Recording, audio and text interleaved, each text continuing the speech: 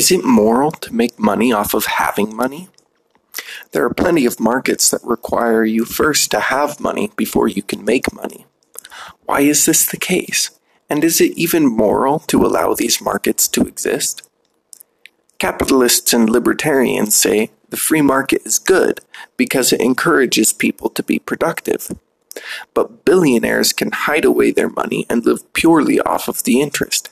How is that productive? Let's look at a much simpler version of the question. Suppose some families are living in an agricultural era. Their diet is primarily bread. They all grow the same amount of grain. Some of the families notice they're growing more than they need, so they use the extra grain to make alcohol and party with their friends. But one of the families saves their grain. When a famine hits and everyone is short on food, the one family has saved enough grain to supply them all. Isn't it morally good that the one family saved? And shouldn't the society set up rules that reward this sort of behavior? That's what a free market does. The family who saved their grain strikes a bargain with the others. They'll release the grain they saved right now if they are paid back 10% more next year.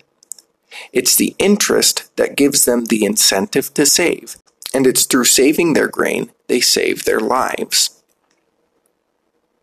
Let's make the example more extreme. So many families begin to rely on this saving that the family of savers can live purely off of the interest. They're no longer saving their own grain against a time of famine. They're now saving other people's grain against a time of famine, and profiting from it. Is this moral? And is the family of savers being productive at all? Yes, they are. This group of farmers now has a built-in saving mechanism that guards against catastrophe. Even if they want to be stupid with their grain and starve themselves to death through neglect, they can't. There are savers built into the system.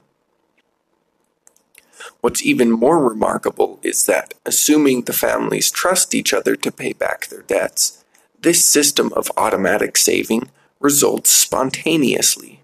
No government intervention needed. This is what investing is doing.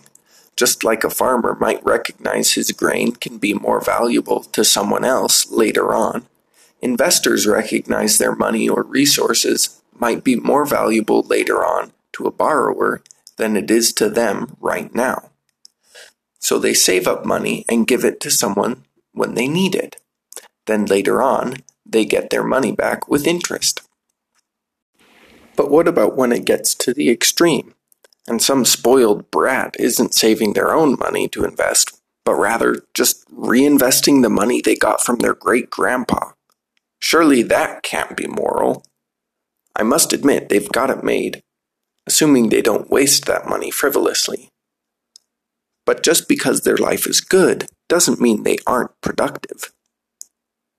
They're still recognizing that someone else needs the money right now more than they do, so they're giving it away at a price.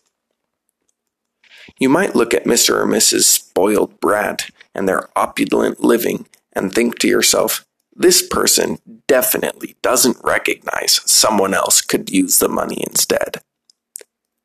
And while I'll agree that they don't recognize the value someone else could find in their hundreds of thousands of dollars they're spending on themselves, they obviously do see the value other people can find in their millions and billions they're investing.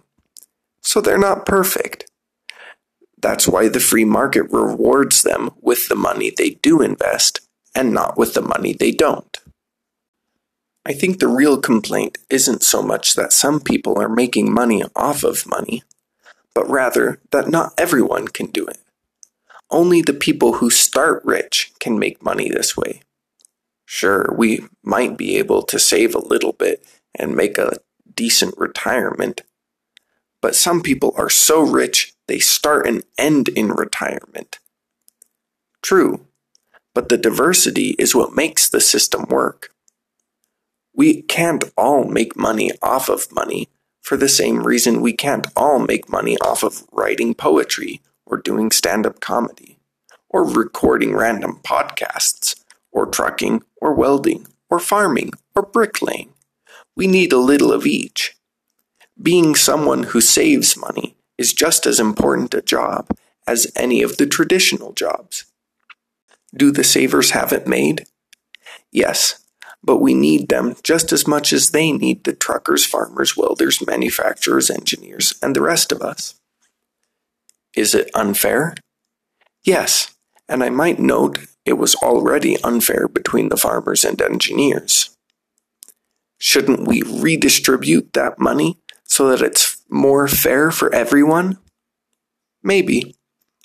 But if you did, what would the savers have to give us when we spent ourselves into a pinch? Perhaps you should be the saver instead of them. And if we just gave you all their money, you'd step up to the plate and take the responsibility of saving well. After all, how hard can it be? It's just not spending money and giving it to people who need it more and will pay you back later. You might be up to the task, or you might not. It's always surprising to me how bad at managing money some people are. But then again, the brat great-grandchild of that one super successful billionaire might have the same odds as you of blowing Grandpappy's dough and being left without a cent. So why do we trust the brat great-grandchild with the responsibility of being the saver instead of someone else? Good question. The answer is, we don't. If Mr. or Mrs. Brat really does blow through all of Grandpappy's money and is left without a dime to be the saver we needed, then thank goodness we got the money out of their hands and into the hands of the people they bought their junk from.